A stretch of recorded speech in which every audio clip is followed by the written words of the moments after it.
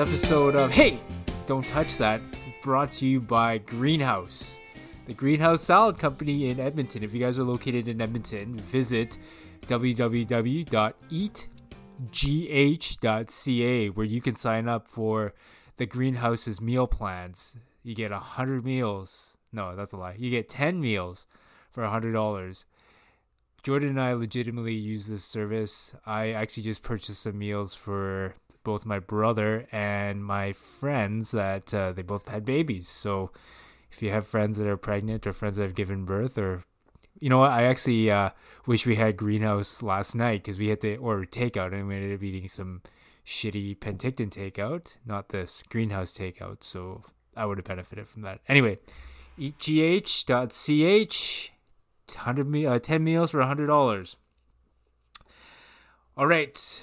So welcome to episode 5 of Hey, Don't Touch That with your hosts, Brian and Jordan.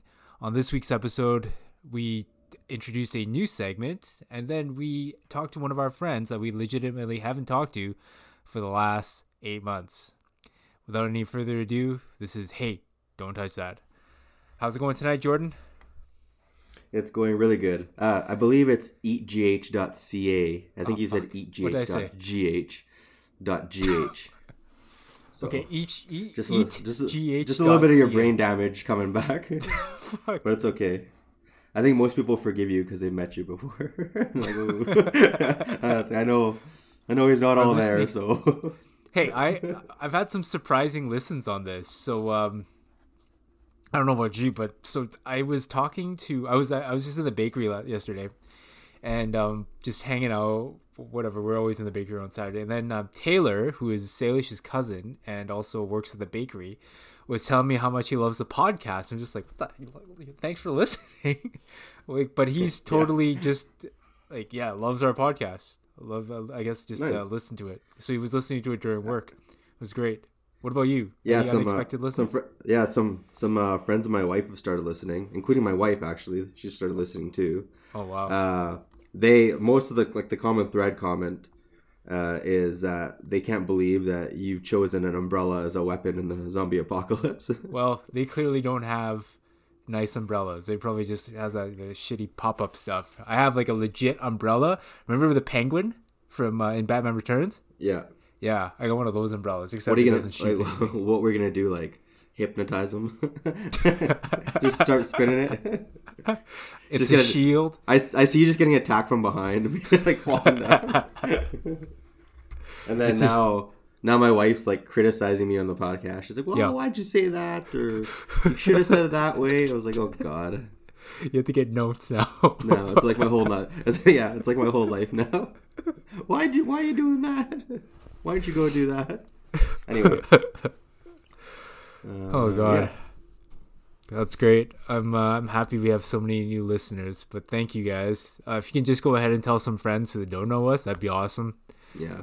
That'd be great. I'm tempted to tell people at work that I do a podcast, but it's just like, you know what? I'm better off you guys not listening to it, because then you'll know how I'm actually like, not the fake self I present to you at work. At work, yeah. You know, it's bad.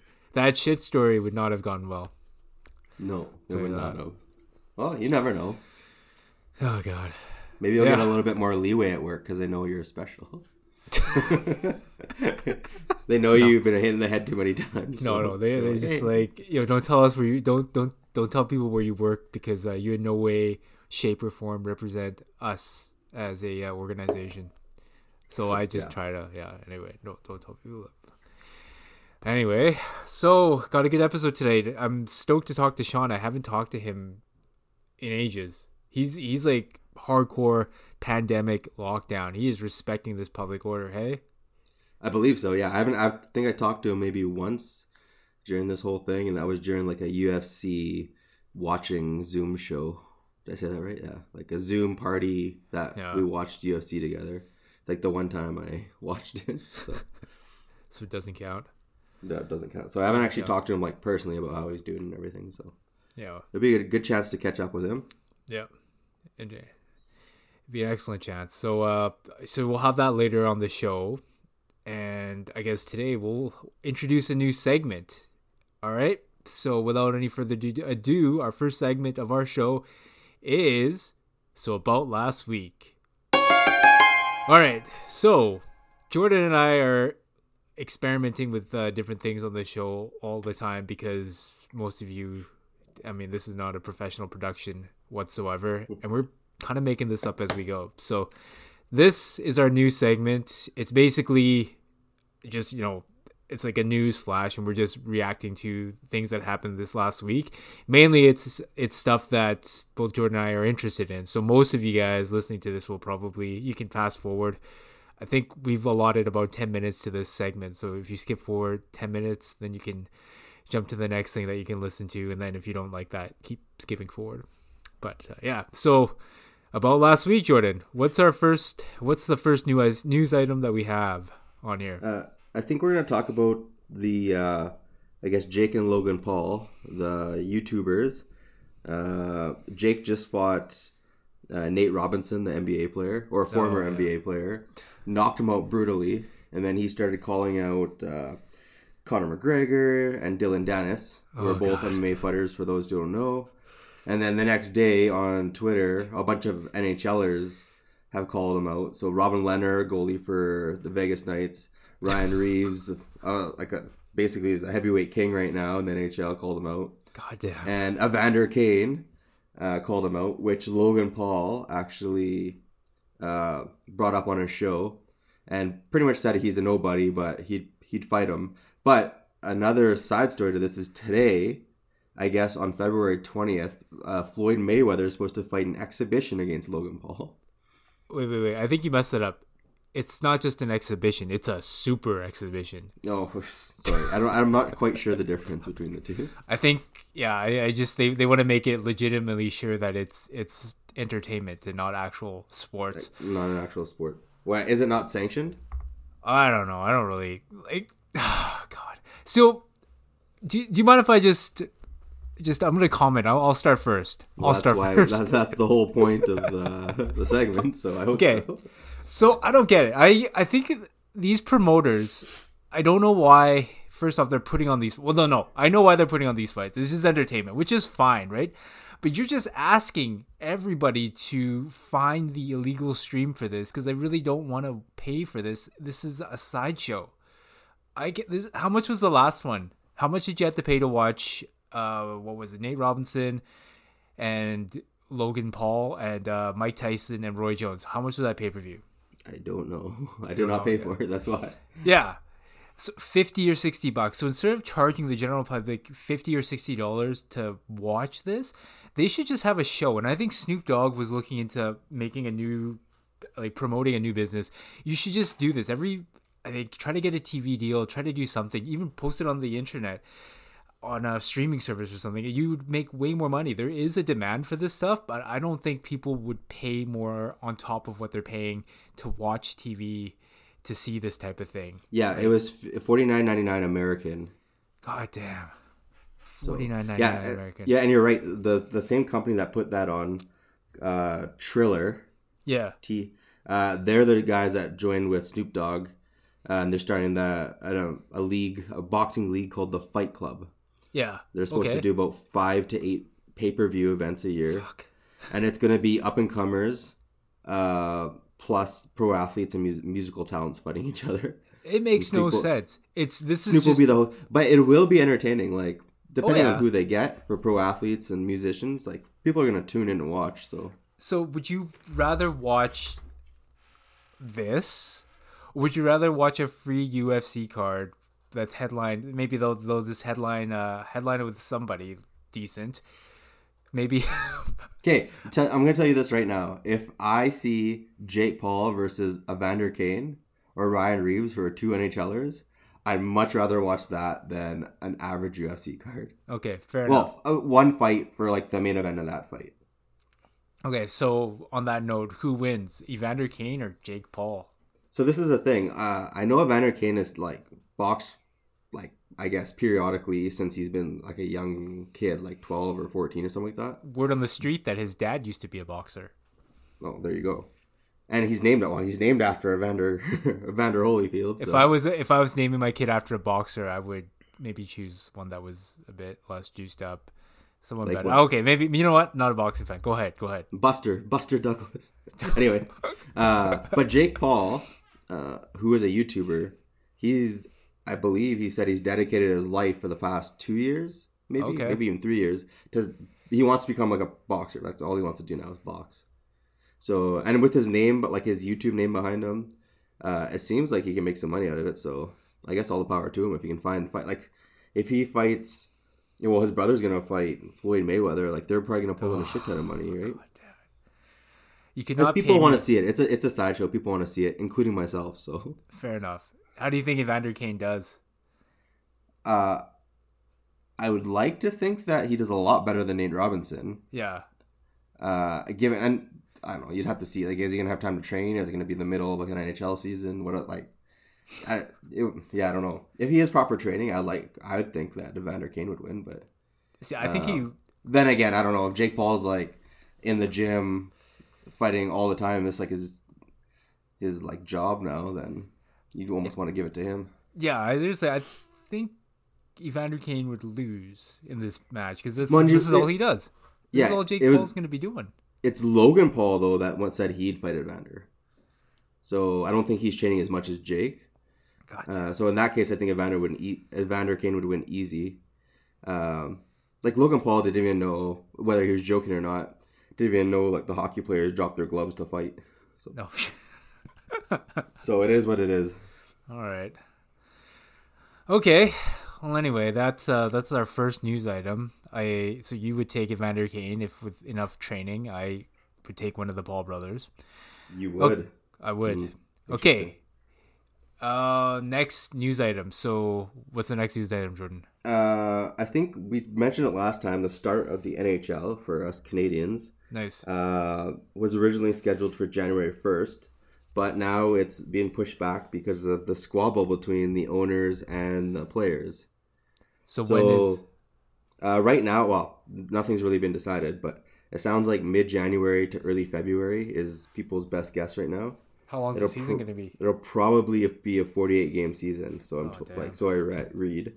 And the whole thing's about when they went into the bubble, the players basically had signed an agreement with the owners that Gary Bettman really recommended to all the owners to sign. Mm-hmm. And it was to defer their payments 10% of payment deferral, and 20% escrow deferral. Actually, I'm not sure if the escrow. It just said that I know what escrow is. Yeah. So, do you want to explain escrow since I'm sure you read it? Oh yeah, totally prepped for that. Okay, well, you explain what escrow is. No, dude, can you not? I don't fucking know what escrow is. Oh, you didn't do it? No, absolutely so not. So basically, the gist of it is how I understand it. Escrow is there's supposed to be a 50-50 split of hockey-related revenue. Okay. So we'll break it down pretty easy. I buy a souvenir for $20. I'm thinking that's hockey-related revenue. Yeah. 50% of that goes to the players, and 50% of that goes to the owners. Okay. Based on a certain amount, whatever it is, like the $83 million cap salaries. Okay. So it's all. So if the league loses money, that means the players have to pay back money into escrow out of their pocket up to an amount of. Actually, I don't know what the original amount was, so I'm guessing that's what the 20% is. Oh, so they'll have to pay back their salaries up to 20% to cover the losses of the NHL. So because they're saying if we're profiting all this money and we're splitting it 50-50 with the owners, well, the players should take 50% of the loss too if we're losing money. Okay. That was the reasoning behind it. Okay, so they're saying basically the players are going to take 10% less in salary and then put 20% of their they're gonna defer their salary 10% to next season, and then escrow up to 20%. Oh wow! So do they get the escrow money back ever? No. Well, no. They lose their money. Like it goes in their money gets held in escrow. That's where the term escrow comes from. It gets held in this account called escrow it's held in escrow. Okay. And then if once the like all the league numbers comes out on if they had a surplus or a deficit, Yeah. then how much gets released back to the players is determined that way. Okay. So they do get it eventually. If the league makes if they make what they thought they're gonna make. Yeah, then I think they get their full check and then maybe then some at that point. I'm not sure. Okay. But then so that the original thing they agreed upon was 20% escrow, 10% defer payments. Okay. And then the owners basically are like, no, we don't want that anymore. We want 20% and 25 is what's being reported. Holy crap. And then the players are like, we get it, but you just signed this like 6 months ago. Okay. So that's like the big thing right now. So the owners are basically thinking they can lock them out at the end of the day. It's gonna if the owners don't agree, it'll turn into a lockout. Well, it won't even be a lockout. The owner's just like, well, I'm not gonna make any money. Yeah. So we'll just cancel the season, then nobody will get paid. Interesting.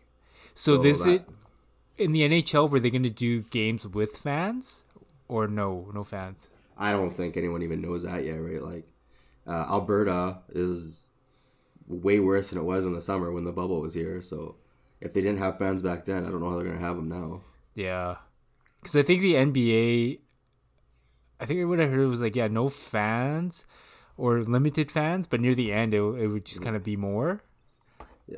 There were talk of, I think, a couple, maybe 4 or 5 NHL teams playing in outdoor stadiums, so they could have fans, like in space all out, like the NFL. Interesting. So, yeah, that's that for those interested in hockey. That's one of my favorite. Well, is my favorite sport, so I'm quite interested to see when that comes back. Yeah, I don't know. I hope they work it out. It's a weird year, and the other thing is, if they don't go with the season, I think I hope the players understand that if they don't go to the season, is it not likely that the cap will actually go down? Because it's based on the amount of revenue the league makes. Is that the same thing? Yeah. So yes, it's a rock and a hard place for these guys. That's our Cole's notes on escrow. What I've learned in a week. So that's great. It's more than I've learned in a week. All right, our last news item was I'm not going to even mention this guy's name because I didn't research it enough. But I know his name. I know. Okay, how about you do the news reads then?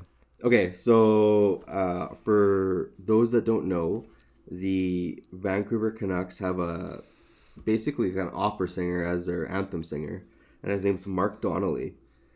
So he agreed to sing in an anti-mask rally. Okay. And then I guess the Canucks ownership tweeted to the Vancouver Sun, who reported it, you should type in former anthem singer, pretty much as in he lost his job right then and there. Oh, man. Okay. And it is funny because this is the same guy that you can YouTube it. He got on skates and was singing the anthem during a preseason game and then tripped over the carpet mid-anthem. Oh, fuck.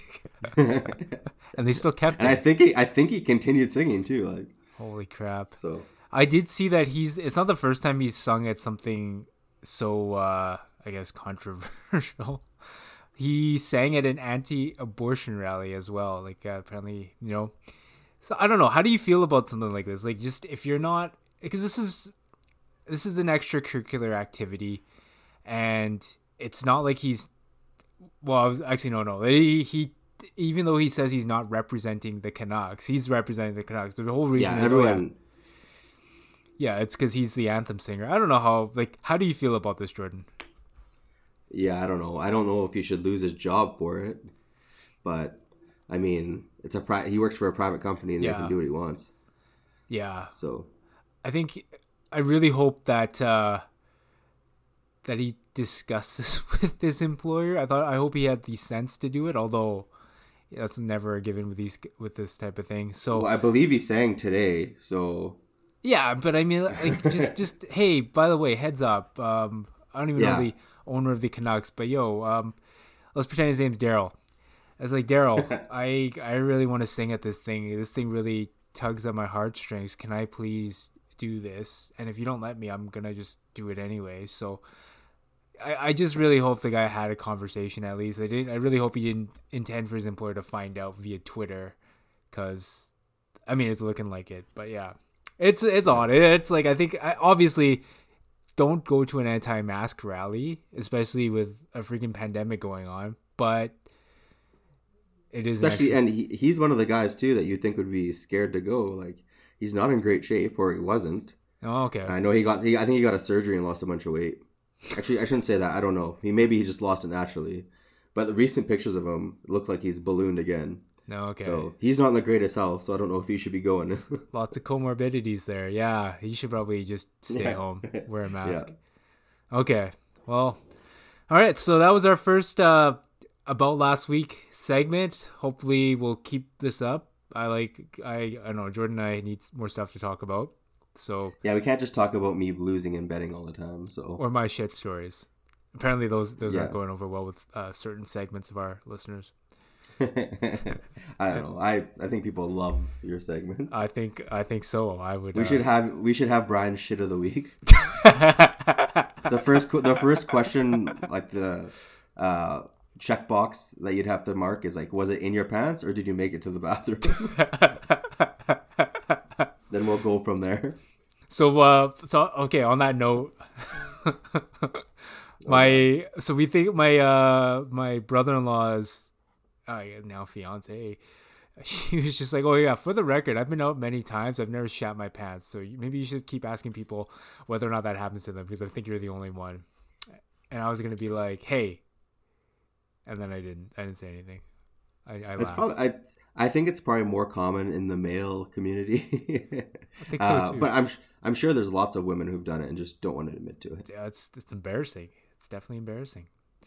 All right, well, let's take our scheduled break, and we'll come back with our interview after these messages from from none of our sponsors. We only have the one, maybe two. Okay, we'll see you later.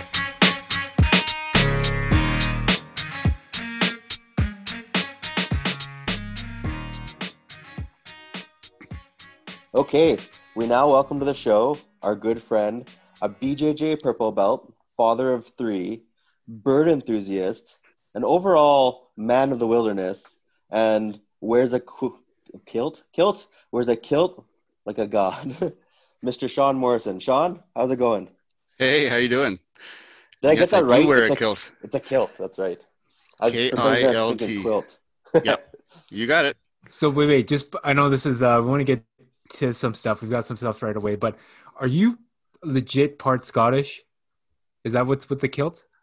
From an ancestry point of view, yeah, totally. Oh, okay. Yep.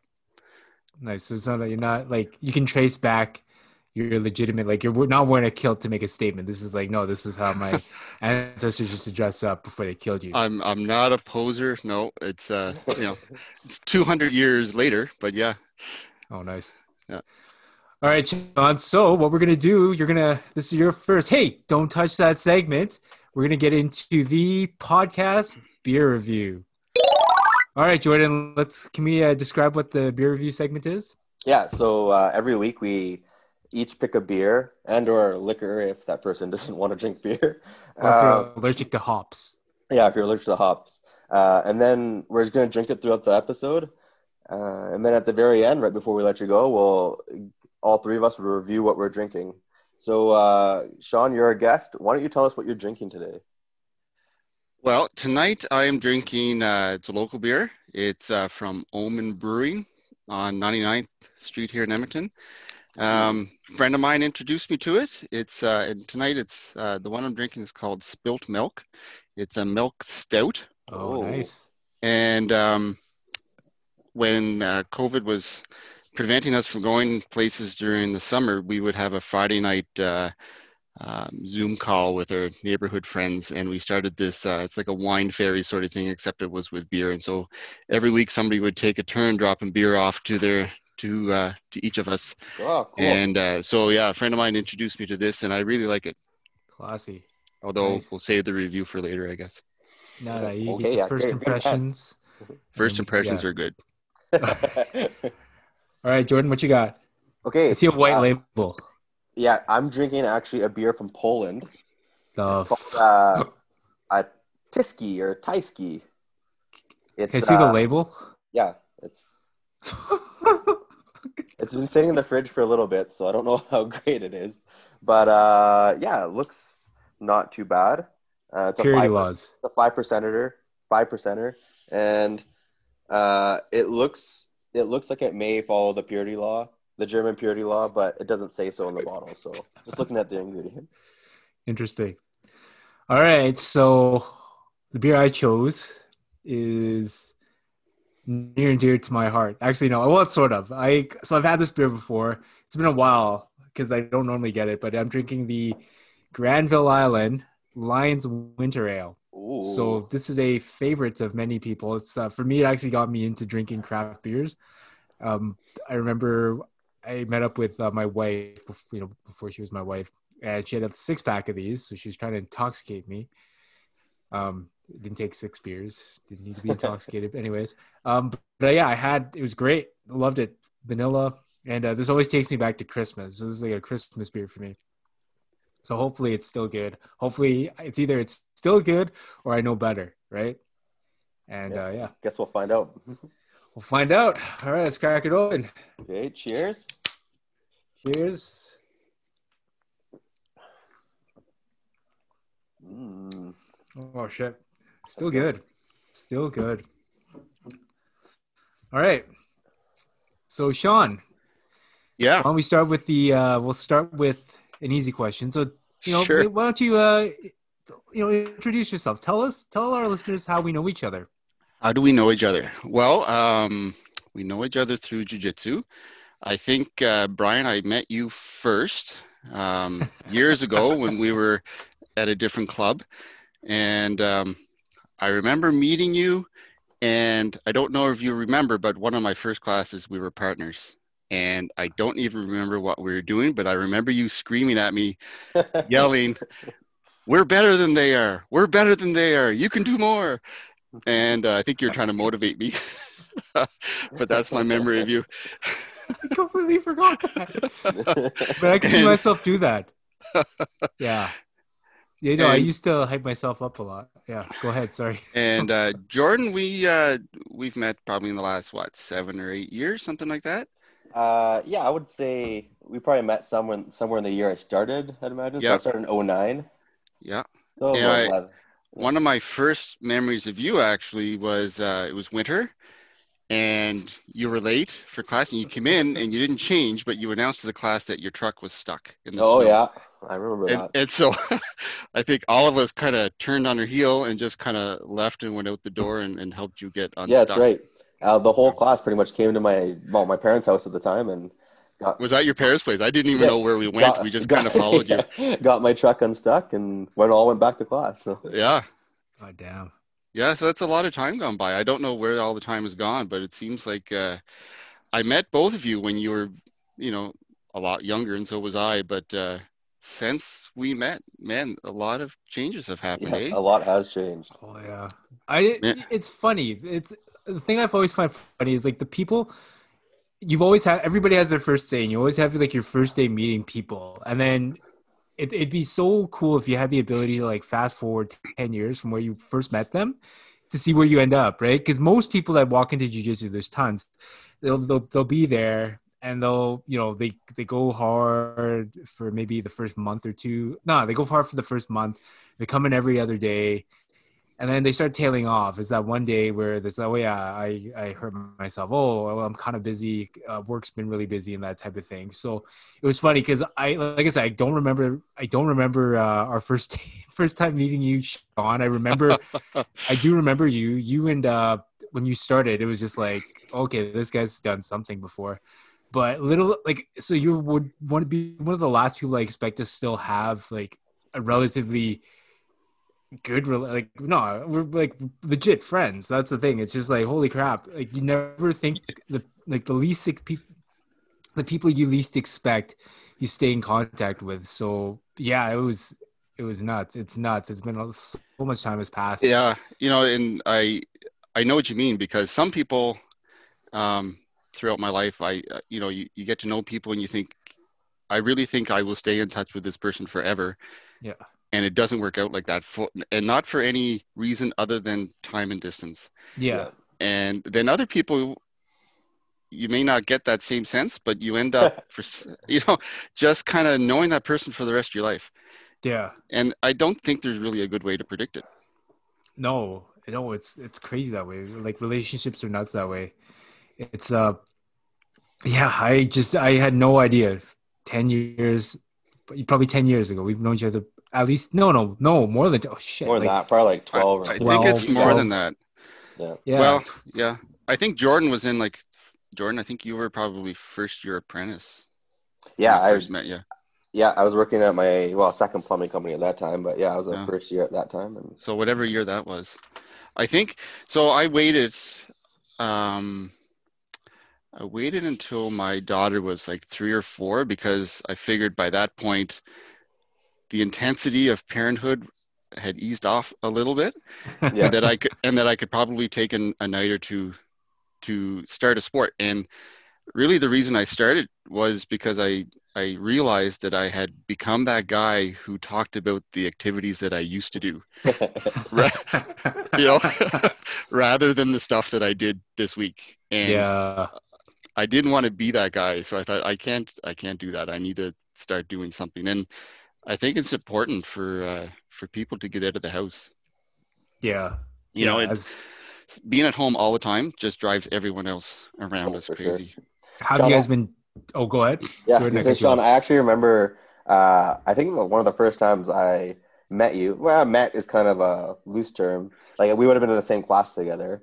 And I remember thinking, I don't know, you're probably like, we'll say like a generation ahead of me, maybe. Is that about like, we'll say a 10-year period, roughly 10 years apart in age? So the way I measure this is through Tom Selleck.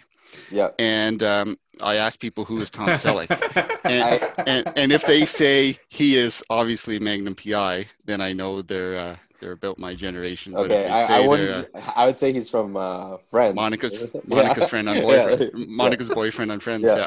Yeah. Okay, well, we're about that generation apart. And I remember rolling with you, and it's like, why does this guy keep fucking choking me? He's like that old. My dad comes in every time. It felt like my dad was just whipping my ass every time. Sean's like a legit. It was like the softest like gi choke ever. All of a sudden, he would just like kind of slip in there, and I would just start getting choked. And I'm like, what the fuck is going on? But then it turns out you're like the nicest guy ever. So yeah. Well, I mean, we joke about age and stuff, but I am for the listeners out there, I'm a young 47. Holy shit! Yeah, but I kind of feel like the whole group of us are roughly the same age. I just think of us as kind of in the same pool. Yeah. Well, we definitely act all the same age, whether that's good or bad. And maybe that's just maybe I'm older than I think, and I think that. We're all the same age, but we're not. No, I think we're. Well, Brian's about 45. We're close to age. Essentially, yeah. Did I tell you got arthritis, man? I heard that. Yes, I was listening to a podcast and it was mentioned. Oh, okay. Yeah. Shit. In your hands? I wish. No, my elbow, right elbow. Oh, right. And is that why you had surgery on your elbow? Yeah, unrelated. Well, yeah, it's the result of my arthritis. That's the bone spurs were from the arthritis. Yeah. Okay. Yeah. Yeah. No, man. It's we say Sean's a purple belt. He is the world's biggest sandbagger. Yeah. He's like, there's no way he's a purple belt. All right. There's recent black belts, and it's nobody on this show. All right. But there are some recent black belts that can't hold your jock, and they are black belts. And you and I are technically the same rank. I think I might outrank you by a stripe. Well, you still might be talking about me. Quite likely everybody does. Yeah. I'm taking the long, slow road, I think. I think belts don't really matter to you, eh? Like, that's like everybody. Anybody good, belts don't matter. They matter and they don't matter. But for various reasons, and I guess I don't compete a lot, so I think if I was competing a lot, I wouldn't want that sandbag or tag attached to me, because I'd feel like I was being a legit sandbagger for competition purposes. But at a club level, for me, it really doesn't matter. Yeah, we all know. We're like, can't trust him. Can't trust me. Yeah, Anyway, can't trust Sean, him. one of the cool things about you is, and about jiu-jitsu, is you meet so many people from different walks of life. You meet accountants, doctors, Plumbers. plumbers, yeah. Yeah, Why don't you explain to people what it is you do? Because you do a way better job than me. sure.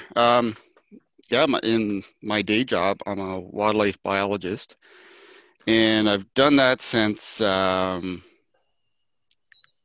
about 1995 or so. And so I've finished undergrad and I went to school in Nova Scotia. I finished undergrad and then started working as a wildlife biologist. So I've worked on projects where we try to understand things about the world around us. So basically animals and why are there, this many of them? Are they declining or increasing, and what might affect that? So I've worked on white-tailed deer and coyotes and their habitats, but also then I moved overseas. I went down to Australia and I worked on a really cool bird project down there, which is probably why you have me tagged as a Bird of bird deer. guy. Actually, I say that because I remember you went bird watching when we were in Mexico. I did, yes. I actually wanted to go with you too. And then came back to Canada and I went up Yukon for 4 or 5 summers and I worked on alpine mammals up there. So marmots and pikas. And then I worked on caribou for a number of years. And now I'm kind of working on a whole bunch of stuff all at the same time. That's fucking interesting. Okay? So what's your animal specialty? My animal specialty, probably broadly, population dynamics is probably a good way to describe it. So what sorts of things affect why there's a certain number of animals of a population now and how many will there likely be in the future? So an example of this would be the work I did on caribou in Newfoundland. And Okay. so the problem with caribou was that they were declining rapidly. And the province wanted to know what the heck is going on and what can we do about it. So I was working as part of a team that took this 50-year data set, and my job was to come up with an explanation. So why is this population declining, and is there anything that we can do about it? And if we have a limited amount of money, where can we best spend our money to help this herd? So is it pretty straightforward normally? Like when people tell me, "Oh yeah, why is this animal declining?" It's like, well, it's because they're losing habitat. You're cutting down all the trees. They have nothing to eat. Or is it sometimes more? Is it usually more subtle than that? It's usually a bit of both. Like sometimes the cause is obvious. Like the species might be overhunted, for example. So Was that the if case it with the caribou? no, they most likely. So what we noticed was the fawn, the calves, the babies were dying. So in some years, most years you'd want about half of them to make it to the first birthday. Yeah. But in this population, maybe 5 out of 100 were making it, so Holy 5%. shit. So they bottomed out. So usually for large mammals, the first to go is the young. Yeah. They're the and the explanation in this population was they probably increased in number way too quickly and ran out of food. And so when they run out of food, the mums aren't in all that great a shape, and so Mm-hmm. they give birth to calves that are a little bit weaker and lighter. Mm-hmm. And when you're weak and light and dumb and tasty, the coyotes and the black bears have an easier time to get you. Interesting.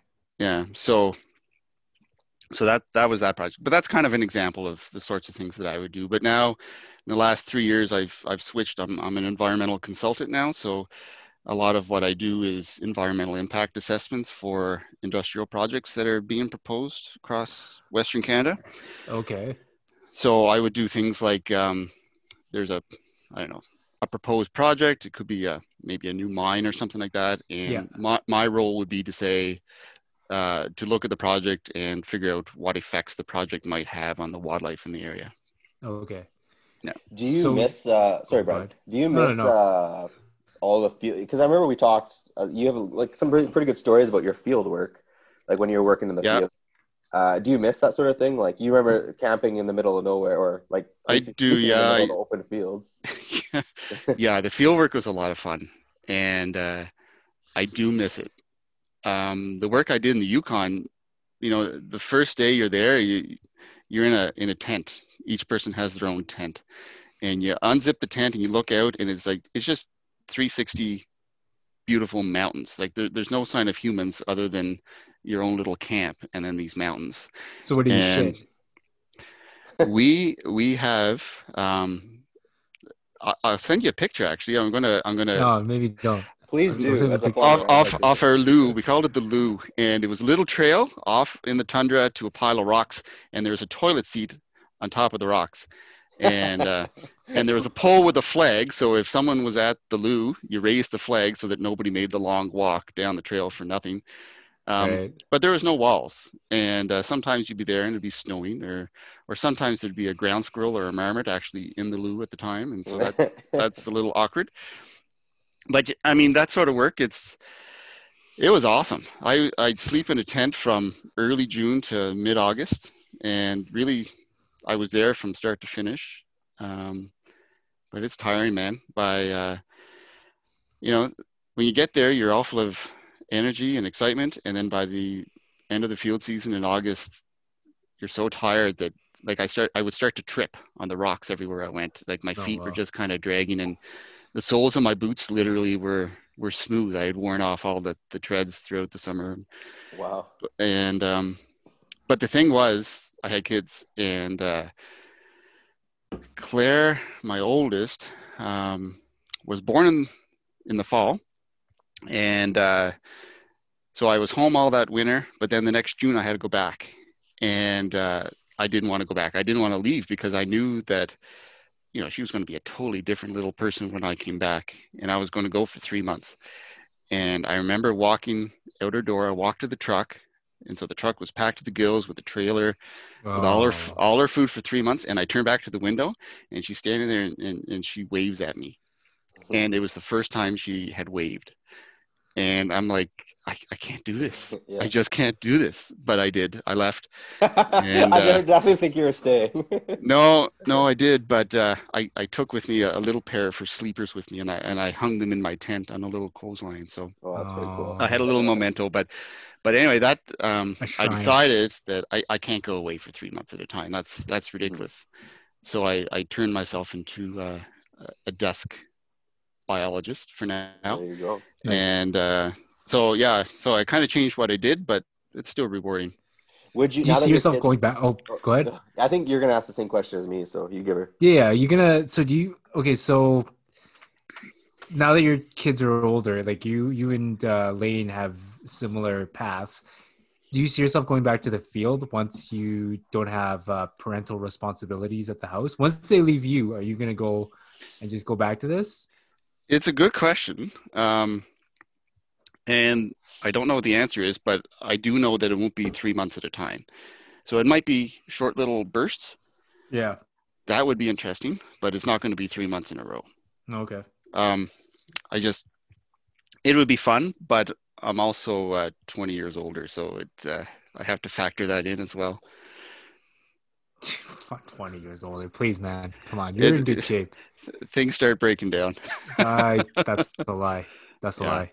but I do like both, but there's nothing like, just I remember just taking off by myself with a little day pack, and I'd be gone for the whole day, and I wouldn't see another human all day, and just me walking around the tundra. It was alpine, right? So you can get up on a ridge and you can just kind of walk forever Hmm. and see forever, right? And Hmm. by evening there'd be like the mountains would glow. It's just beautiful at sunset.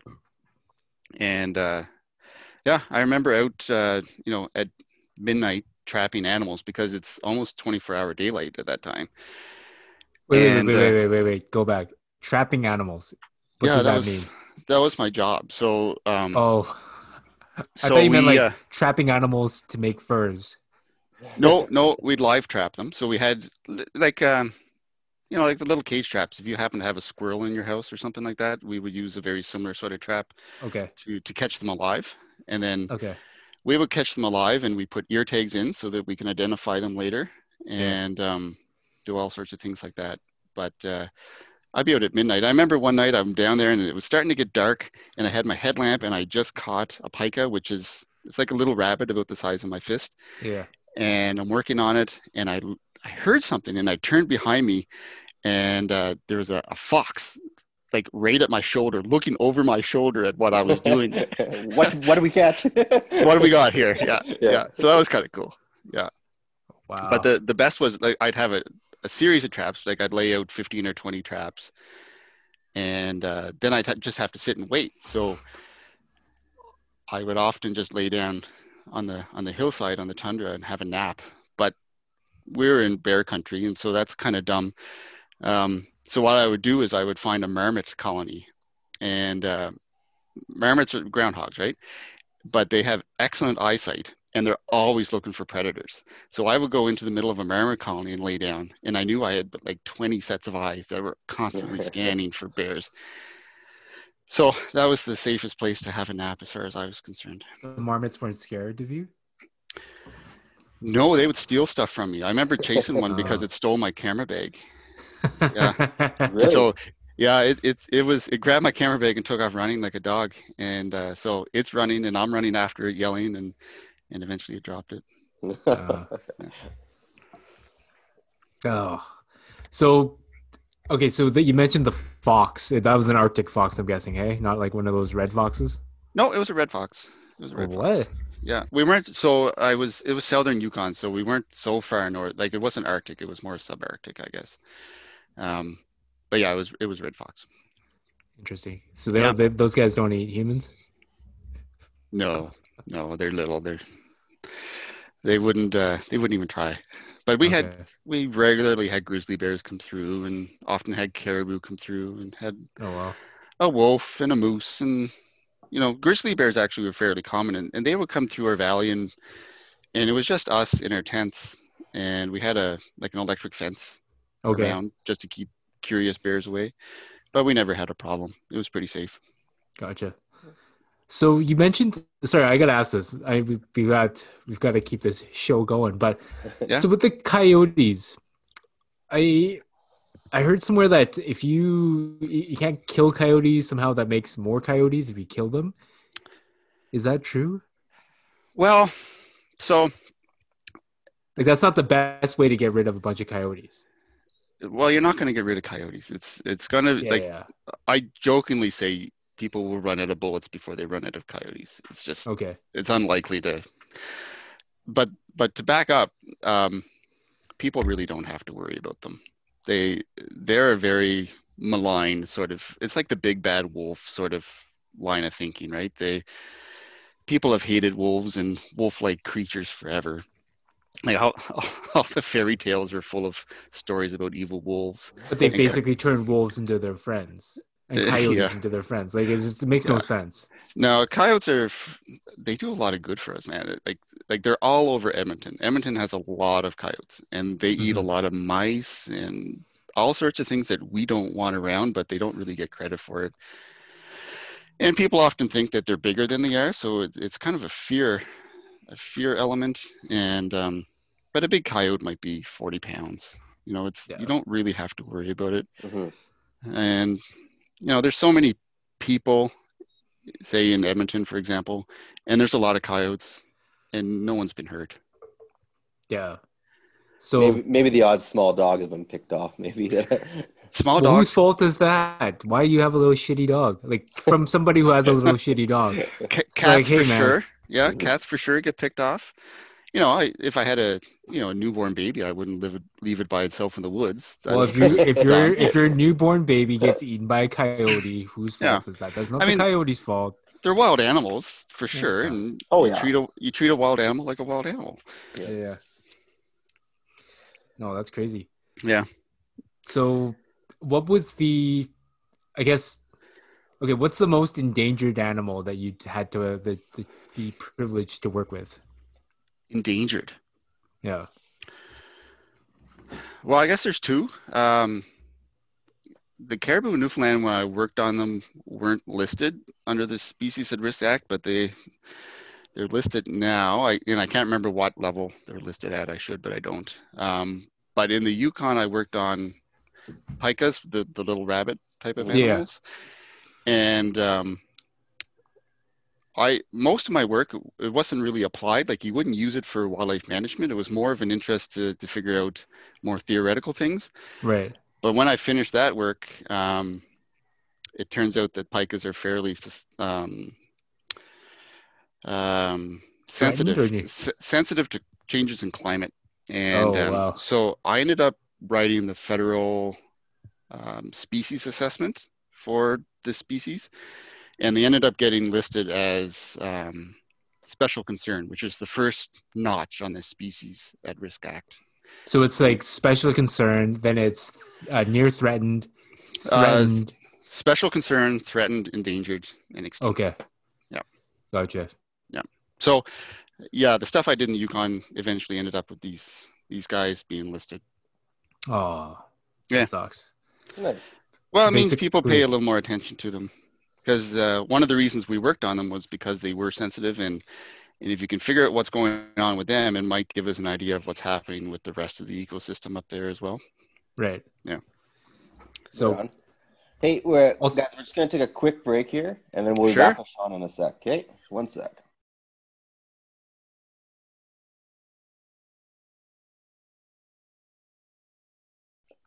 All right, we're back. Sorry, so during the break, Sean was talking about, actually, no, I was telling Sean how I liked animals. I go on Wikipedia lots. Sean actually started the Wikipedia for the collared pika. Ooh. Mm-hmm. But you were saying, Sean, about connection to nature and whatnot?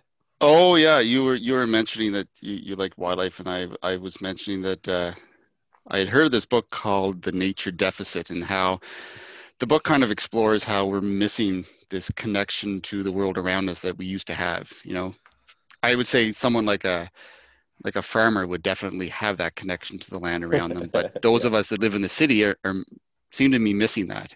Yeah. And it can't cure all of our ailments, but it can go a long way to making us feel a little bit more connected to the world. I could definitely see that for sure. We have lots of wildlife here. Some are like, actually, I ran into a deer when I was getting the mail. I got scared. Deer? What kind of a deer? What kind of a deer? Know. Did it? No idea. Probably a mule deer. It was a little deer. I think it was a recently disowned deer. Is that the term? Okay. You mean it's left its mom? Yeah. Yeah. Yeah, it was a little guy. I was nervous. It looked like a rodent, like the biggest rodent I've ever seen in my life.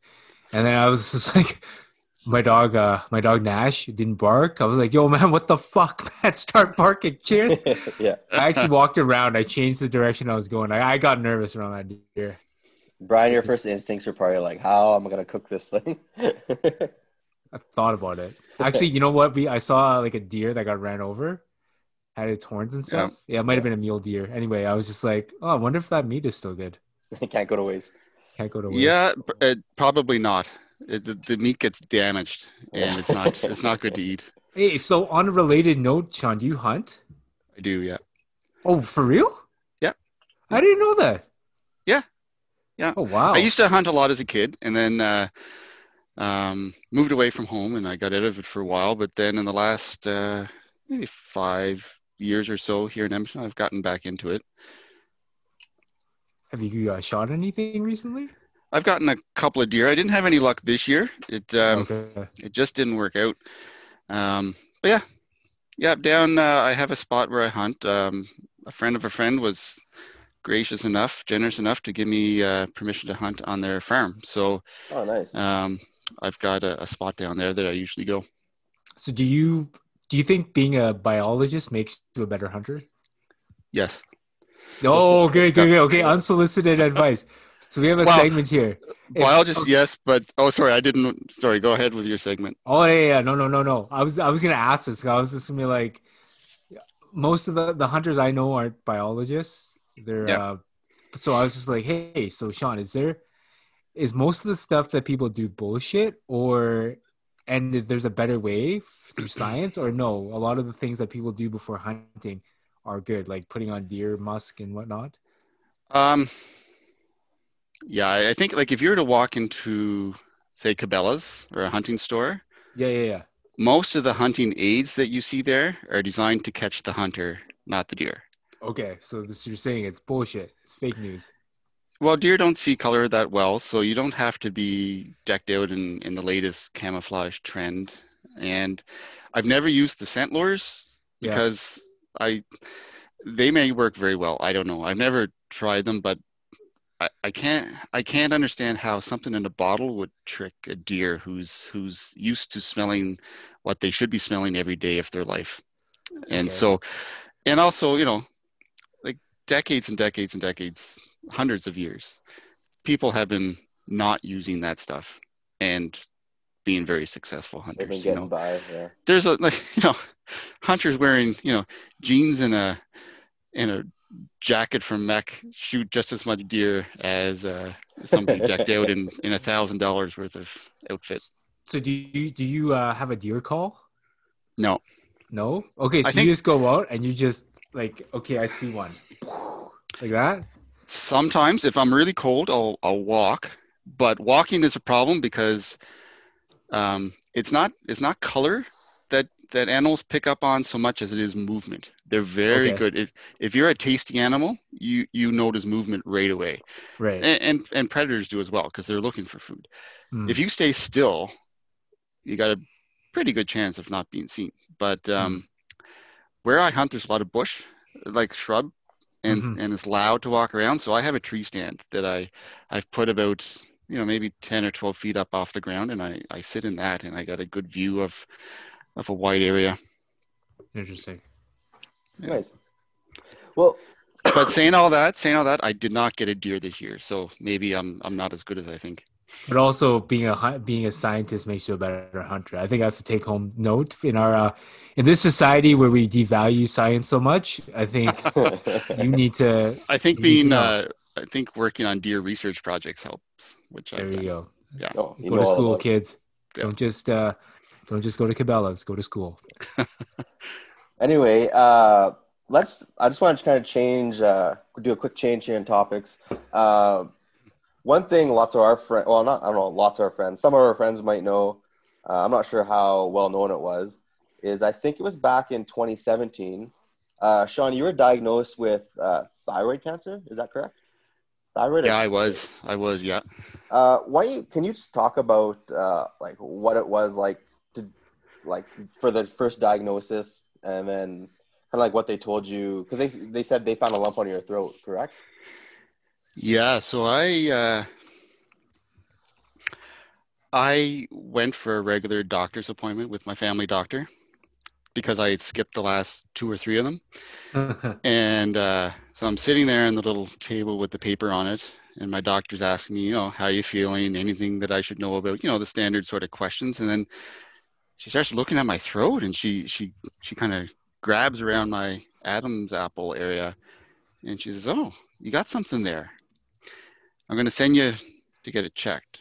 So I went and I had a scan done, and I think it was an ultrasound or something. And results came back, and they said, "Yeah, it's just a cyst. You'll be fine. Like a lot of people have them. Don't worry about it. Just don't pop it. If you pop it, it'll emerge." And I thought, well, I'm going to pop it. It's probably going to happen. And so I said, "Can I just have the thing drained?" And they didn't really want to send me because it was kind of medically unnecessary, but Mm-hmm. they sent me anyway. So I went to the Grey Nuns, and I walked in, and it's like 8 in the morning, and met the pathologist who was going to do it. And he said, "Yeah, I looked at the scans, and it looks like a cyst, and we'll have you in and out in about 5 minutes, and you'll be off to work." I'm like, "Great." Oh, okay. So they didn't knock you out, because that was gonna be my other No, question. Is no, like, it's just a needle they stick straight into your throat. oh, I'd rather be knocked out. And so I'm laying there, and we're chit-chatting, and he took a sample, and he walks over this little side table, and he makes a slide, and he sticks it under the microscope, and his voice completely changed in our conversation. And I'm like, oh shit. And yeah, like you know, like when you're talking to someone and you know they're smiling Yeah. as you're talking to them, like on the telephone or something. Yeah. His back was to me, and I could tell he was in a good, light-hearted mood. And then he looked in the microscope, and then the tone of his voice changed completely. Anyway, long story short, he said I had a pretty good chance that it was thyroid cancer, but they had to do another test, and just to be sure. But he was pretty sure, and he reassured me. You know, like the type of thyroid cancer I had is it's the most common type, and it's extremely treatable. But that that didn't mean anything in that moment, and all the like the walls closing in, and tunnel vision and knees shaking, and just all of those things were 100% my experience. And I remember I asked the guy, he was telling me what I needed to do next. He was trying to tell me that I needed to make a follow-up appointment with my family doctor, but I couldn't process anything that he was telling me. And I asked the poor guy 5 times what I needed to do. And every time he answered me really patiently. And then I left, and I had to go find my wife to tell her. Oh shit. And so I left the Grey Nuns, and I was like, looking back on it, there's no way anybody should have let me drive. I was like basically impaired. Yeah. And so I left the Grey Nuns to drive to the university, to the U of A. I got completely lost. I ended up driving by Costco, and Costco seemed completely the wrong direction. And Yeah. I still don't know how I ended up there. But anyway, turns out it's a type called papillary thyroid cancer, and survival rate is really, really good. Okay. I ended up having surgery, and then it's a radioactive iodine treatment, and so that effectively cured me. So right now I'm cancer free, and I don't expect to ever have a recurrence, but it could occur. But it's not really something I'm worried about. I remember a bunch of us we had a chat going on at the time about it.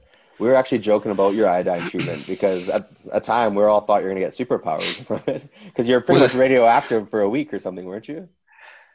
Yeah, that we thought you were the new radioactive man, like from The Simpsons. Yeah, so the first step was to surgically remove my thyroid completely. Yeah. And so that didn't bother me so much, except I learned that you should never really Google stuff. And because I got the consent forms, I think it was in the mail, and it described what they were going to do. And it said, yeah, we're taking your thyroid out.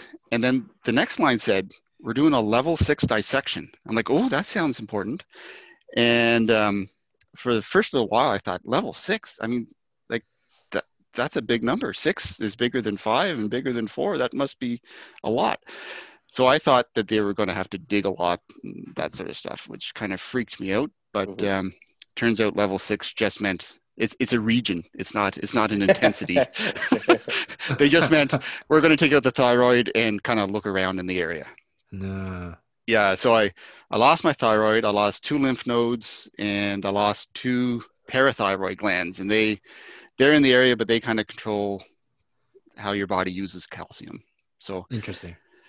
Yeah. So they do the surgery, and then a couple of months later, after you heal up, they do this iodine treatment, and your thyroid's really the only part of your body that uses iodine. Yeah. And they give you a radioactive version of it with the idea that any remaining thyroid cells will suck up this iodine, and because it's radioactive, it'll just destroy them. And so it's kind of like cleaning up anything that was left behind. Wow. So I went to the Cross Cancer Institute, and they bring you into this room, and there's a chair covered in paper. In case you shit yourself? No, in case I might. So they give it to you. They gave it to me as a drink. So it was like this lead-lined cup. Yeah. With a straw. Oh, that's reassuring. And it's in case I choked and maybe spit or something like that. That they didn't want the room contaminated with radioactivity. So I remember looking at this cup thinking, this is radioactive. And one little voice is saying, don't drink that. That's poison. And the other little voice is saying, yeah, it's poison. So drink it so you can, save your life. And both voices were right. Yeah. But anyway, so you drink it, and then they take out this. It's like this 1980s Cold War Geiger counter, and they start measuring how radioactive I was. And that was probably the most surreal moment when they're pointing this Geiger counter at me, and the thing is like beeping like crazy, and then they move it away, and then it slows down, and then it pointed back at me, and it's going crazy again. So I had to isolate for 10 days away from my family. So I had some friends who generously gave me their house, and nice. so I stayed in their house, and it was not harmful to me. I was just a hazard to other people. Yeah. Yeah. It's probably a nice break, eh? Not being around your kids and wife. No, I missed them. But I kept working through it all. Like even that week where I got the first diagnosis, I had to wait a week, which was the most intense week of my life. I was like, the physical part of it didn't bother me so much as the emotional part. I was a mess. Like I think I wrote a lot about it on various chats that we had, but I was a mess, and it was. I cried myself to sleep several times, and I just didn't know. Part of me knew, like the logical part of my brain, it knew that everything was going to be okay. I went because I had access to all the research papers because of my day job. So I went through all the survival papers, what actually are my chances here? And I could read them. I knew what they were saying, but I couldn't emotionally I couldn't read them. So I actually had the PDFs downloaded, but I couldn't bring myself to actually learn about it. And two, you probably had a little bit of doubt. I mean, you said your family doctor said, "Hey, you're good to go home," and then all of a sudden, a little bit later, you're like, "What the hell happened?" Did you get a new family doctor? Oh no, she probably saved my butt. Yeah. No, she was good. Yeah. No, she found it and she sent me off to an expert. And I still think, like, even though they said it was just a cyst, nothing to worry about. Yeah. I had a conversation with her about it, and she said, like, she's had 1,000 of me come through her office. Yeah. Right. And because it's more common in women than it is in men. And I didn't really have a lot of other symptoms. And so she made the right call. She didn't make a mistake. Yeah. Based on the stats, she did everything she should have done. From start to finish, how long, like from when you found out you had cancer to like when you're like, oh, I'm done. Like I'm done my last treatment. So it was early March 2017, and then I found out for sure on the 15th, and then I had surgery in July, and then the iodine came that fall. I want to say late September, early October. And then I had a whole bunch of scans just to see. And then that was it. And then a year later, I had a whole bunch of other follow-up appointments. I'll have follow-up appointments forever. But basically from March to October. Okay. And the whole experience, well, the stress went away the day it sounds strange. The day they told me for sure that it was cancer was the day my stress went away.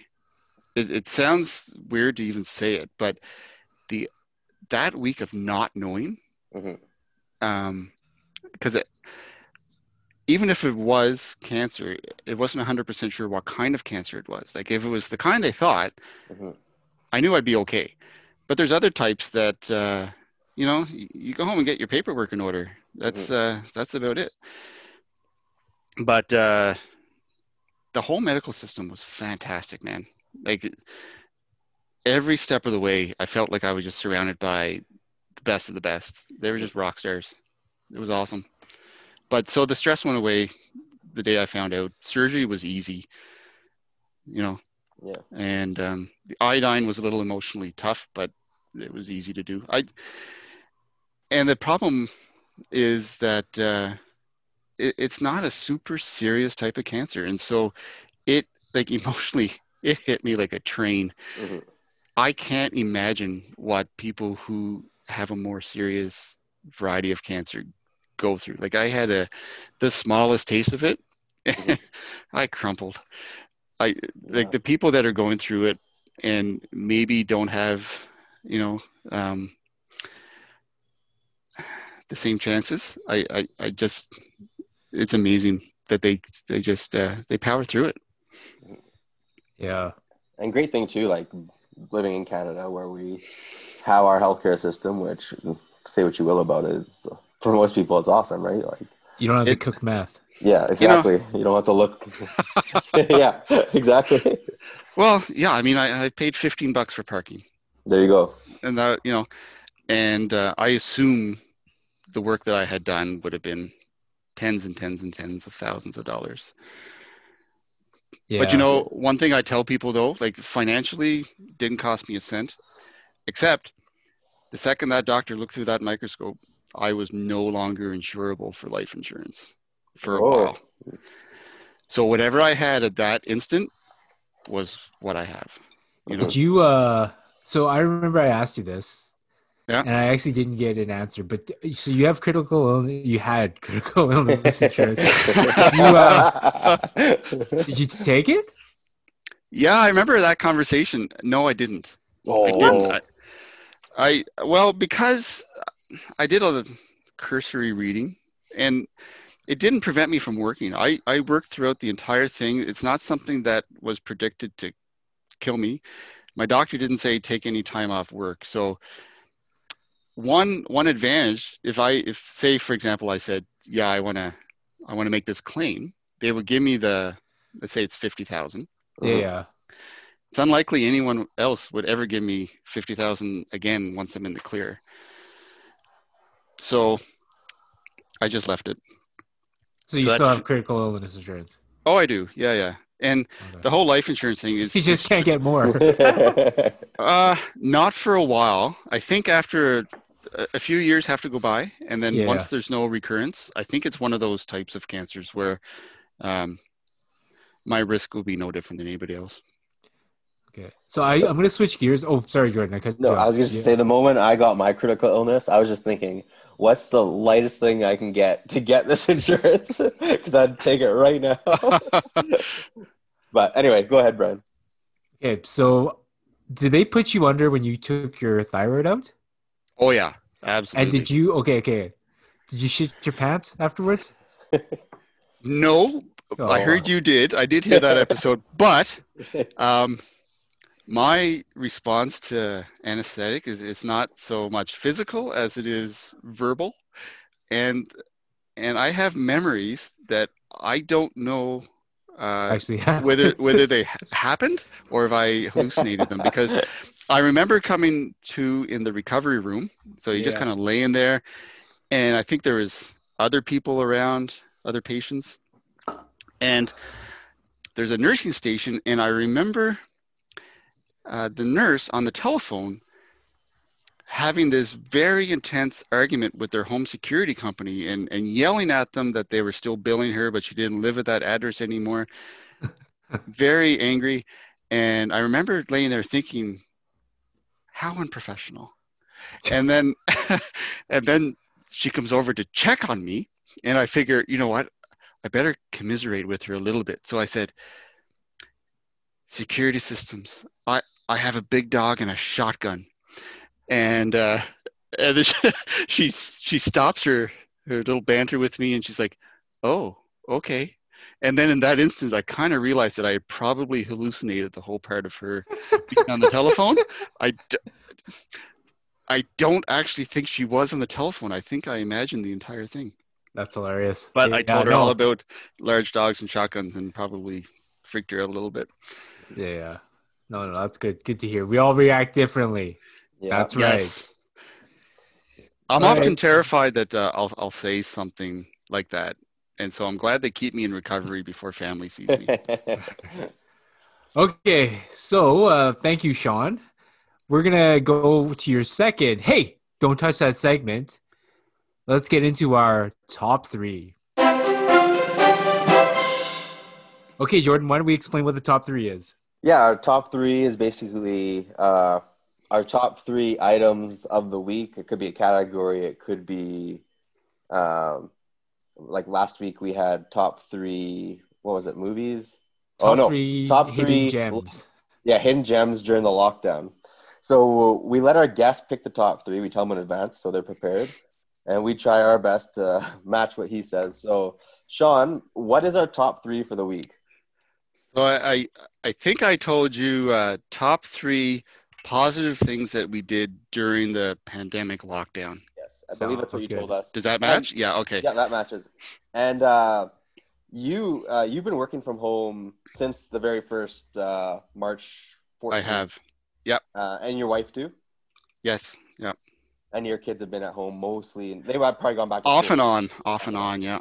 So you've pretty much been Lockdown. on the full lockdown compared to some of Pretty us. much. Yeah, we have been. Right on. Well, I guess we'll let you start. Let's hear your number three. So so the format is I give my number three, and then you give your number Yeah, three, and then we well, go Yeah. around. yeah, All right. exactly. We'll go around. Yeah. So positive things that we did as a family during the lockdown was we weren't very happy with our backyard. We had a crappy little chain link fence that was grown through with bushes, and we didn't have the garden we wanted. So because we had all this time on our hands, nobody was doing any activities. We completely renovated our backyard. We Wow. we put in a 6-foot wooden fence. Looked really nice. Built some gates. I built some raised planters that we used this summer, and lots of mulch, and place is looking a lot better than it did last year. So So you that's can my walk number three. around that thing with the caca, right?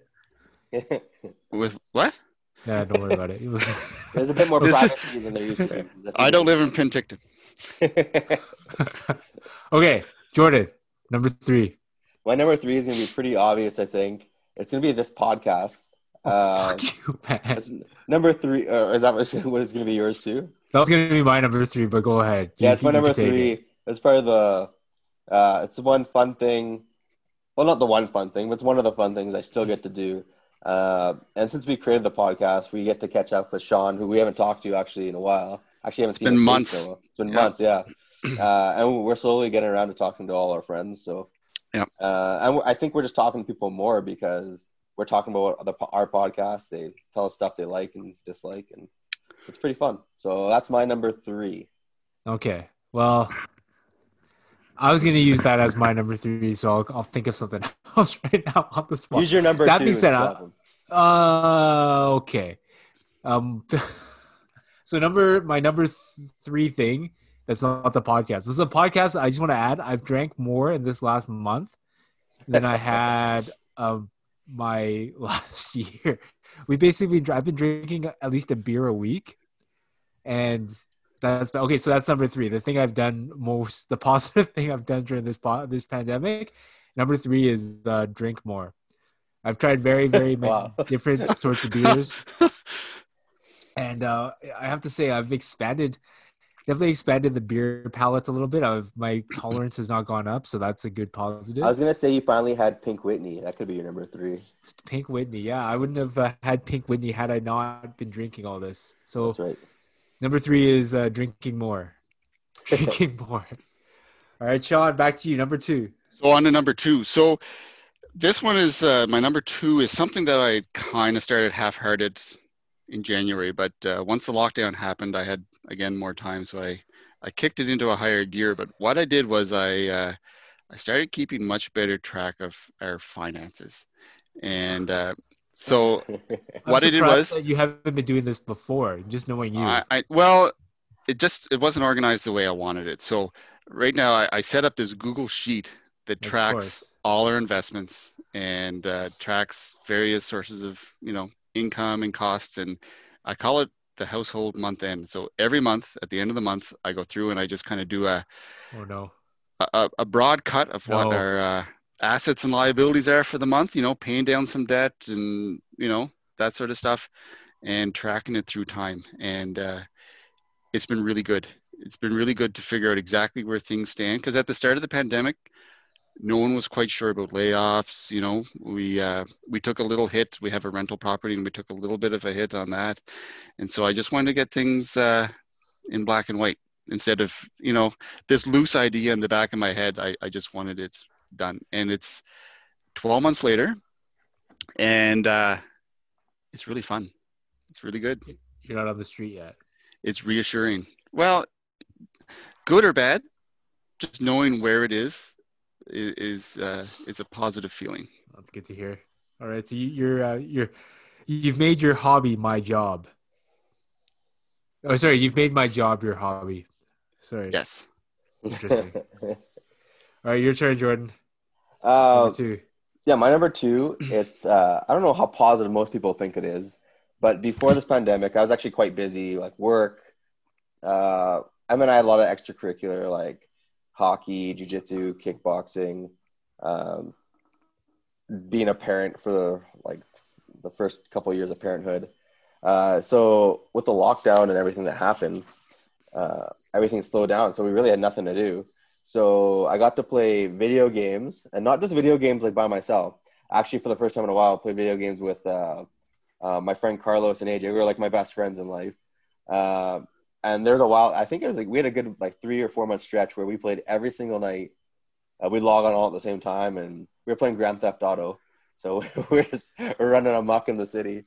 So for me, it's almost like getting to spend like more quality time with those guys, which I never really got to do. That's like in the last 4 or 5 years, right? So awesome. That's a good one. That's a good one, and that's something that small one. we've been trying to line up, because what is it? PS5 and the Xbox Series are out now, Yeah, but they're impossible to get, right? Yeah. And so that was our plan for this winter, because we thought there was a lockdown coming again. Yeah. And so we thought because first generation Nintendo was the last console I owned. So moving to something like this will be massive, but I can't find one. They're gone. They're super hard to find, but Yeah. I figure just wait. I guess you want it during this maybe lockdown we're in, or who knows how long it'll last. But if I got it mid-January, I'd be happy. Yeah, I think so. Wait it out. Yeah. All right. Okay, Brian, you give her number 2. Moving to BC. Positive. Yeah, that was a positive. Well, the weather, right? Well, the family. the same as yeah. But yeah, moving to BC for sure. No, it is. It's great. Actually, it was a positive thing. I mean, aside from losing all my friends, quitting my job, getting paid less, I've had it's great. Like seeing family for my daughter. Anyways, just have a good relationship with her grandma, or seeing her grandma every week was really awesome. Just seeing the two of them hang out and stuff. It's quite it warms your heart. So for me, it's even that just makes it worth it. So yeah, that takes guts to move. It's not a easy decision, or it's not a decision you can make lightly. It tough. It has huge implications. Yeah, it's definitely. I'll tell you this, man. This move every week I find out something more. So did you know that if you get your car registered in BC, you have to pay GST on your car again? Oh, really? Yeah. So coming up, $750 I do not intend to spend, but that's another story for another day. Wow. All right. Okay, before I hate myself. Number 1, Sean. Number 1, best thing about this pandemic. So before this pandemic hit, so let's say last winter, as a family, we were going flat out. Like, we were the example of the rat race. Ellen and I were working at our offices. The girls were in 1,000 activities, and I'd work, I'd come home, I might eat, and then I'd hop in the car and we'd drive around the city to various activities, drop-offs, pickups, this kid, that kid. And we never saw each other, except if we were in the car. And then the pandemic hit, and everyone was home, and we could actually eat supper as a family. And as on a family dynamics level, this pandemic's been fantastic. We have a lot deeper, more meaningful conversations. I feel like I've bonded with everybody more than I would have otherwise. So from that point of view, it's been really good for us. Right. That's awesome. Jordan? Actually, my number one is going to be along the same lines. Um, Bonding with not only like who's in my household, my wife and my daughter, but getting to, I feel like the virtual visits we've been having lately through like purposely like in my head, okay, I want to call my mother-in-law, my sister-in-law, my aunt, my uncle, my dad, and then like with my like when they're all on the phone, we'll call them, try to make a like a habit once weekly now, it seems. And like we're actively trying to stay in touch with them. Whereas before, I don't, like not like I wasn't trying not to see anybody, but just you're so busy, didn't really have the chance to. So now, like I feel like I'm making that time, like Yep. I'm making a goal to make that time because I might not, they're not going to see her in person, or I'm not going to see them in person for a while. So, Yeah. well, who knows when really, right? Could be weeks, months, days. Before it was so easy to take it for granted that you would bump into them, Oh, Yeah. for You know, sure. Yeah, just kind of randomly. yeah, yeah. So that's my number one. It's along the same line as Sean's, I think. Yeah. Okay, so my number one is I cheated, but it's the birth of my son. That was the best thing that happened during this pandemic. We were obviously there was a lot of anxiety around this birth, and not only just due to our past history, but just having the pandemic here and just how that was going to change things. But the fact that my son was born during this pandemic, he's only known this pandemic really. He was born in April, Sure. so that was literally the best thing because it was just like yeah, you get to see a new kid. He kind of grew up, and kids don't change too much. We're still doing a lot of the same stuff. Obviously, you're raising your kid the way they are. He doesn't have a lot of the same stuff that my daughter had, but yeah, it's just great. Just that was the best thing that happened to us during this pandemic. Bar none, nothing compares to that. Yeah, All that's a good right, one. all right. So that was top three, and now let's have our second last segment of the show, Dad Blog. All right, so Dad Blog is our adventures in parenting. So each one of us is going to share one story from the week. And this is a good dad vlog because we've got two newer dads and myself and Jordan. And then we've got a seasoned vet, Sean Morrison. So we're going to save Sean's for last because like, I'm excited to, not excited. I guess I'm interested to see where my future lies. You want to go first or you want me to go first, Jordan? You go first, maybe. Okay. So this dad vlog's about my son. So my son, I still love the kid. The kid still loves me. He has a seizure every time he sees me if he hasn't seen me for a long time. So it's awesome. It's freaking awesome. The thing that's not so awesome about it is like he just learned how to touch his junk. So he full on takes his hand, puts it right on his Johnson. It's like he's gripping it every time I'm changing his diaper. So I'll take his diaper off. And then right away, it's just like before, it was like he'll grab his toes and whatnot. Now it's just like straight to his dick. So he just like handful. He gets a whole handful there. And it's like, okay, it's not a big problem when it's just a pee diaper. But when he shits, like the shit goes all over the place. It goes on his crack, obviously. It goes on the bottom side. And it also goes on his dick, right? So my wife had this worse than I did. But today, I'm changing his diaper. I'm like, okay, let's go change your diaper, and it's in the morning. And I expect a pee diaper in the morning, right? Because his schedule is a little more irregular than most kids or than mine. But today, I open up his diaper, and lo and behold, oh wow, K. Dot shat his pants. It's great. But again, just like his dad. Just like his dad. Just like his dad. So you take his diaper off, and right away the kid like just kind of grabs his dick, and I'm like, no, quit grabbing your dick, man! I'm gonna wipe the shit off your head now. So I wiped all the shit off his ass, and then he got shit on his heel as well. So I had to wipe the shit off that, and then I just used the baby wipe and wiped his hand. I'm like, yeah, this should be fine, right? You're not gonna be able to smell anything. Anyway, so I hand him off to my wife because he's still got to eat. She's feeding him. Like, hey, did Kendrick poop? Because I smell shit right on his head. It's like, what? And then I was just like, oh yeah, he did. I thought the baby wipe would be enough. It wasn't. So I had to take him back, and then we went to the bathroom and properly cleaned his hands. And then he did the same thing later on today. His tummy's been feeling a bit off. So again, after now, every time he shits himself, grabs his dick, I have to clean up the poo, and then I got to take him to the bathroom and then wash his hands because there's shit on his hands. It's like That's a my night out with backlog. Brian. Yeah, pretty much. One All wife right, George. never does it. All right, Jordan, go ahead. I don't want to share too much. Okay, I have two quick stories. They're both from today. My first story is I had Monroe down. We're in our basement.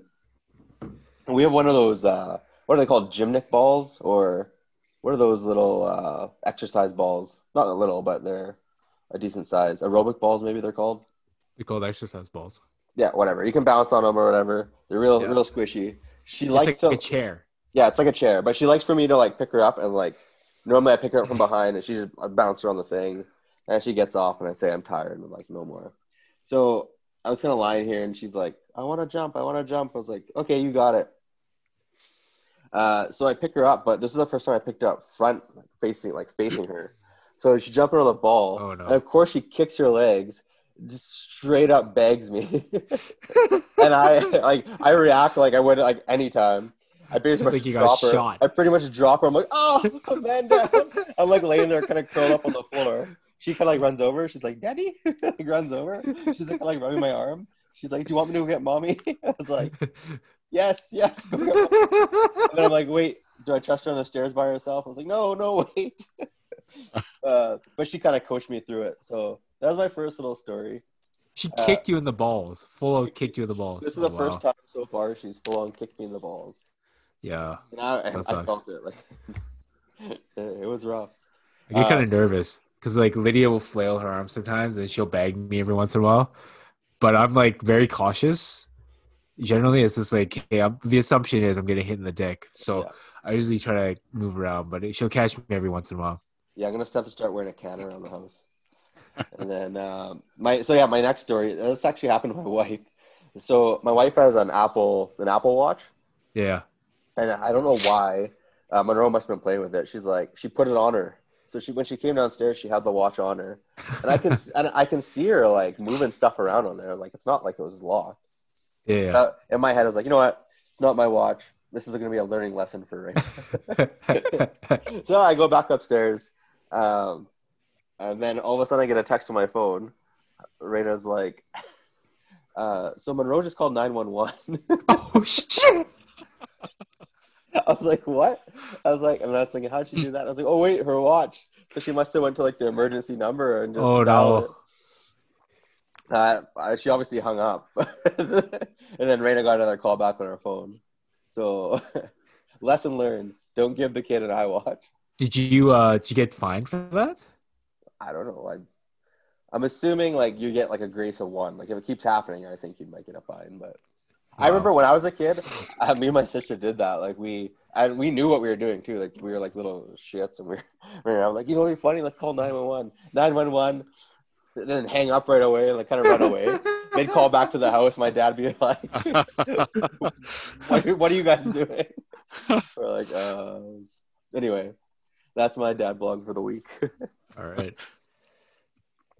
Okay, So I guess it's Sean. my turn, eh? Yeah, talked you up. I had a hard time coming up with examples because I wasn't sure if I should pick one from now or from when they were younger. And anyway, I decided to go with one when they were younger. Ooh, okay. What? And is that not acceptable? Oh, that's acceptable. No, it's That's acceptable? acceptable, but I'm looking for lessons here too, right? Like Oh, your still children could be a are lesson. older, they are but this could be a older. lesson, I guess. How old are your kids when you You know when this what? one happened? I think I can frame this one as a lesson. Okay. And it kind of has to do with when you have your first, you kind of learn how to parent them, right? Like first time parent, you kind of learn the ropes. And my wife and I thought when it was time for the second one to come along that, hey, we got this. We know how to do this. We're pros. Turns out second kid is not even close to being like the first kid. And I think I've talked to other parents about this, and it's true across the board. Yeah. And so anyway, the example I have was both my kids were in daycare. And when my oldest was in daycare, she was about 3, and we would come in to pick her up at the end of the day, and the staff would come over and said, somebody bit her. You have to sign this incident form to say that we told you. Yeah. And they can't tell you the name of the person. Can't tell us. And then, 2 seconds in the car, she would tell us it was so-and-so bit me, pissed off. And this kept happening. It was like a semi-regular thing that this other kid would keep biting my oldest, to the point where my wife and I started talking, like, what kind of a kid does this? Like, bites them over and over. Like, what's wrong with her parents? And we thought, we had it in the bag. And then our second child comes along, and she's in the other room. She's in the room for the younger kids that can't quite walk yet. So like the 1-year-olds, 1.5-year-olds. Yeah. And they have very different personalities, but they had a fire drill one day, and the fire drill was to take all the kids, put them into a crib, and then wheel the crib out the door so they could move all the kids at once, right? Yeah. And so they did this pretend fire drill. They put my youngest in this crib, put 3 other kids in the same crib, wheeled them out. Well, we come to pick her up that day. We had to sign 3 incident forms because our kid got scared, and in her fear was like a shark in this crib and lunged across the crib and bit each of the other 3 kids. So the other 3 kids had bite marks all over them, like they were attacked by sharks or piranhas or something like that. So my dad blog is what you learned for the first one doesn't apply for the second one. That's crazy. Basically dropped into a gladiator pit in there. Pretty much, yeah. She was terrified. So, yeah. Rampage. That's awesome. Well, you know what? At least you know that she could defend herself. I was a bit concerned about my daughter. But her recent preschool experience tells me I don't have to worry about that anymore. Oh, good. Oh, yeah. Yeah, she sticks up for herself now. Good. That girl. Yeah, that's great. All right. Well, those are Dad's dad blog for the week. And let's end off with our favorite segment, our favorite ending segment, the only ending segment that we have, the beer review. All right, guys. So Brian, what are our thoughts? You should start us. We'll let Sean go last. You start. You tell us about your Granville. Well, my nose is stuffy now, so that means that there's actually alcohol in this, and I'm bright red, lit up like a Christmas tree. This isn't bad. All right, I'll say this. This is not. It's not bad. I would definitely drink this, although it's like more about a feeling of nostalgia than anything. So, it tastes like vanilla. I'll give you a hint. Next week we're also going to do another vanilla beer, but yeah, that's okay. It's mostly nostalgia. It reminds me of a certain point in my life. So I will give this, from a scale of 0 to Pink Whitney, this would be we'll say 3.5. 3.5. You can't really taste any hops in it. Very, very little hops. It's mostly vanilla. So 3.5. I'll be okay with that. Lions Winter Ale. That Granville Island Winter Ale, though, I think most people have probably had it, especially in Alberta, BC. Yeah. And I think it's a great beer for like the winter months. Like I love drinking. I'll have 2 of them maybe. I wouldn't drink a whole 6er. Not like a Coors Light or something like that, but no, definitely like I find it like it's a nice tasting beer. If it's on if I'm out at a restaurant and if it's like the drink special for the day, I'll definitely drink it. And if it's like one of the only beers there, if my other choice is going to be Coors Light, Bud Heavy, I would definitely drink Lions Winter Ale. So yeah, it's not bad. I definitely enjoyed it. 3.5. I'm happy with that. Was that a tall can? Yes, it was. Oh boy. Okay. all the beers I get now are tall boys. It's just like ever since I started this podcast, Yeah. ever since we started this, yeah, all we get are they're all tall boys now. And it's like I'm not even buying beer. My wife's buying beer for me, so it's great. Nice. Well, I'm buying beer for myself, but no, she's buying it. Okay. Anyway, no, she buys beer for me. She buys beer for me. Okay, Jordan, go ahead. Okay, I had the Tyskie or Tyskie. It's from Poland. It's a 5% beer. I had the 500 ml bottle. It was quite good. I've never had it before. Definitely not hoppy at all. It felt a lot lighter. I liked it more than that Grolsch I had last week. Okay. So this is the first time I'm going to get into the sevens, I think. It's going to be a 7.1. Oh, 7.1. 7-1. 7.1. My last three were, I had a 6.9, I think, and then 2 lower 6s.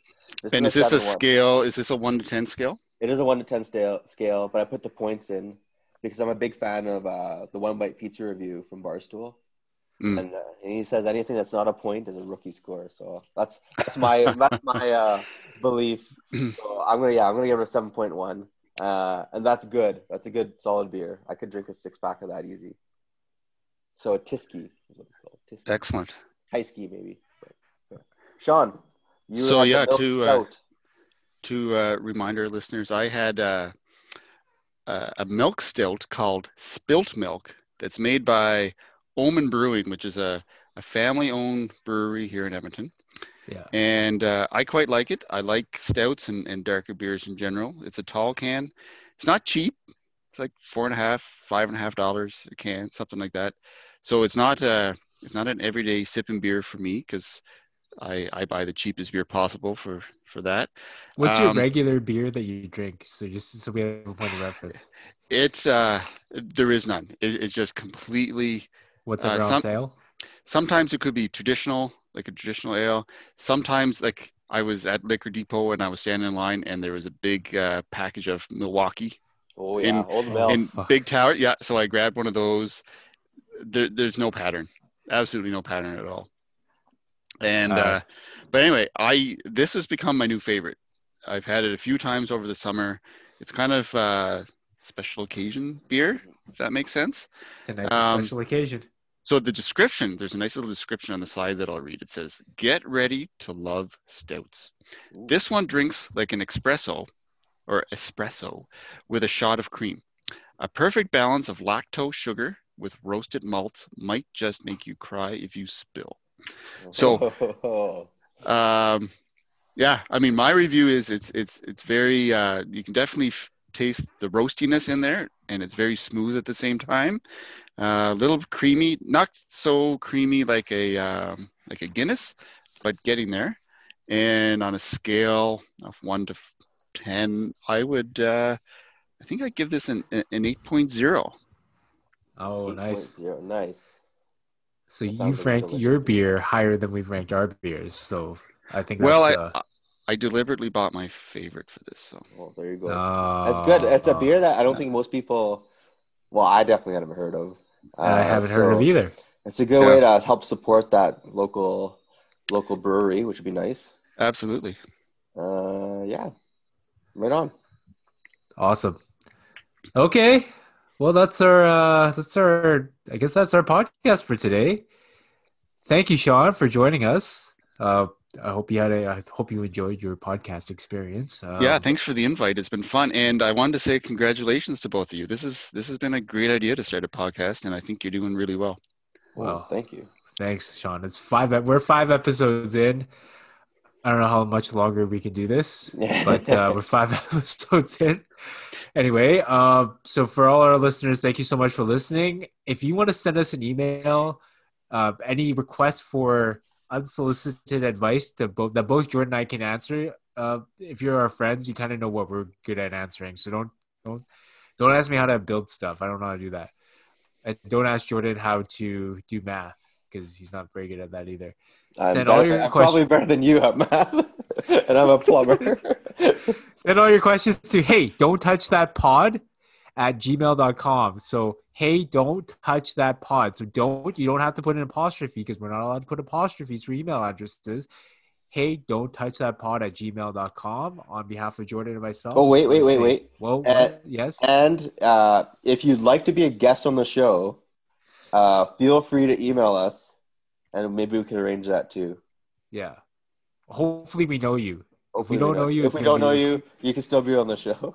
it's going to be rough. But yeah, we'll select you. So on behalf of myself, Jordan and Sean, thank you so much, guys. Hope you have a good day, good evening, good morning, good night. Whenever the hell you listen to this, we are out. Have a good one.